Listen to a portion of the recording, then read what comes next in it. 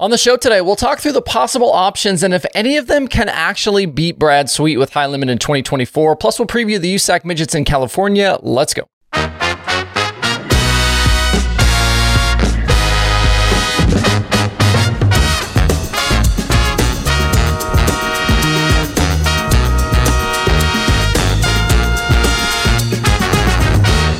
It's Tuesday, November 14th. I'm Justin Fiedler. This is Dirt Tracker Daily. Over in the Dirt Tracker merch shop this week, new hats are in stock. These are a little different than we've done before, so check them out. I'm actually wearing one right now, and if you want to see one a little up close, there you go.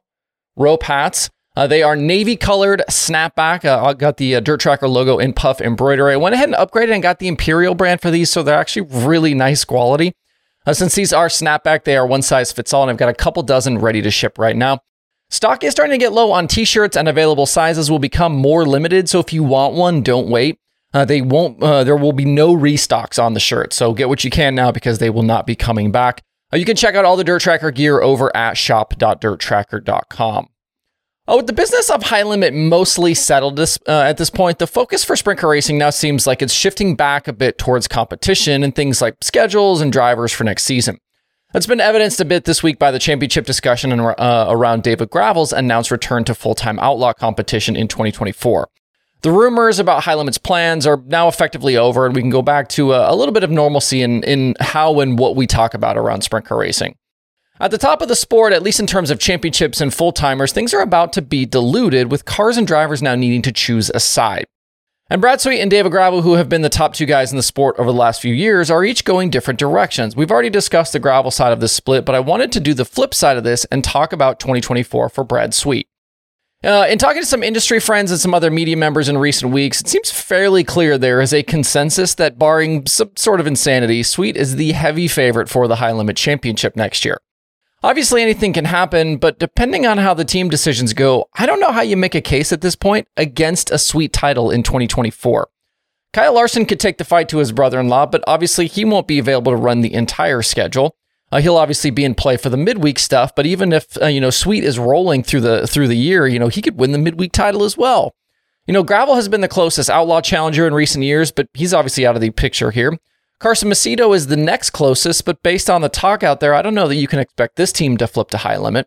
And then everyone else in the outlaw standings from fourth on down was 500 points or more behind Sweet at the end of the season, and barring epic jumps in performance, none appear close to title contention if any of them swap series. On the All-Star side, it seems clear that Zeb Wise and the Redeem 26 are going high limit, but battling Tyler Courtney for a title isn't the same as beating Brad Sweet. Those 26 guys had an incredible end of the year, but the jury is out on if they can maintain that speed over 60 races. Zeb did win the Port Royal Outlaw Show, but had never previously had an Outlaw top 5. And questions remain about Tyler Courtney's future, and while that 7BC finished strong in Outlaw competition in 2023, they had 5 straight top 5s to end the year and a win at Port. His average feature finish against the best in the business against the Outlaws this year was 10.2. That's not close to the near top 5 average you're going to need to compete against the Napa 49 week in and week out.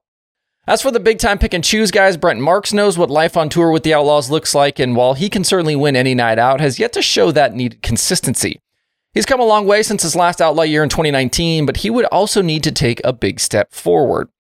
If Anthony Macri were to make the move to full-time high limit, which I don't believe is super realistic at this point, he's not ready for this challenge either. I think it takes a few seasons running for a championship to really figure out how to do it, and Macri hasn't done that yet in his career. I think the only real legitimate contender we could have for the high limit title would be Rico Abreu. The problem is whether you can convince him to actually sign on and go full-time. 2023 was a career season for Rico under the watchful eye of Ricky Warner with 13 410 wins and 71 races, and he did bring the fight to Larson for the high limit midweek title and was solid against the Outlaws all year. But even with his speed, he'd need to take a step forward as well, as his average Outlaw finish was 1.2 spots lower than Sweet's. What's even worse for all of these guys I've mentioned is Sweet's stats are based on him racing Outlaw quality fields every night. So you can imagine that with a bit of dilution, those numbers will be even better, which means his competition needs to do even more than I've talked about here. And in thinking about this, I even considered whether a format change could maybe make a difference, maybe make it easier for some of these guys to really battle Brad for the title. It's clear that Brad likes the Outlaw setup in terms of format, but I don't think using the heat race inversions like the All-Stars did would be much of a difference. Brad was second in the Outlaws in 2023 in heat race average finish and in the top 5 in heat race plus minus. He can go forward when necessary. I even looked at his Chili Bowl results to see how he does with passing points, and even the added complication with that format doesn't seem to matter either. 6 career Chili Bowl main event top 10s, 8 prelim night top 10s, a positive heat race plus minus, and 4 heat race wins. Sweet's quote-unquote worst average finish by track size with the World of Outlaws this season was on half miles. So, okay, half miles, that might be his weakness. But even there, he's managed a 7th place result on average over the past 7 Outlaw seasons, which includes 16 wins. I don't know how you beat this guy, and I'm not convinced that anyone he's going to be racing against in 2024 has the recipe either. And I don't mean to paint a bleak or negative picture here, but man, it just doesn't look great. Drop me a comment, let me know if you think Brad's name is already on the championship check for High Limit for next year. Out in California tonight, the USAC Midget West Coast Swing gets rolling with a stop at Bakersfield Speedway. Placerville and the Hangtown 100 is coming up this weekend, and the next week around Thanksgiving, we'll have 2 nights at Merced and 2 nights at Ventura. That first night at Ventura is actually just a practice night. These shows will be a slugfest, though, with all of the extra names expected to race. We've talked about a bunch of them already, including Carson Macedo and Spencer Baston. Kyle Larson is racing at Placerville. Buddy Kofoid will be at these races with Keith Coons and a lot of other guys. Logan Seavey comes home to California with a 225-point lead in the standings and is very much in control of the USAC National Midget Championship with just these 6 race nights remaining. Behind Seavey, though, things in the standings are completely wide open. Just 76 points separate 2nd through 6th. Justin Grant, Bryant Wiedemann, Ryan Timms, Dazen Pursley, Jade Avedisian all still have plenty to play for over the next 2 weeks. Gavin Miller does appear to be headed towards the Rookie of the Year award if you were curious about that one. Looking at tonight specifically, Thomas Meseral is the defending event winner at Bakersfield, but there are plenty of question marks for Team Mez as he heads west with a new car and a new operation following his departure from RMS Racing. They did get to shake down that new John Farrell-built MF1 chassis with the Angler Ford Power, but the car has yet to appear in competition, so those guys will have a lot to figure out over the next couple of weeks. Buddy Kofoid won 2 in a row at Bakersfield in 2020 and 2021 and hasn't finished worse than 7th in 6 USAC midget appearances this season.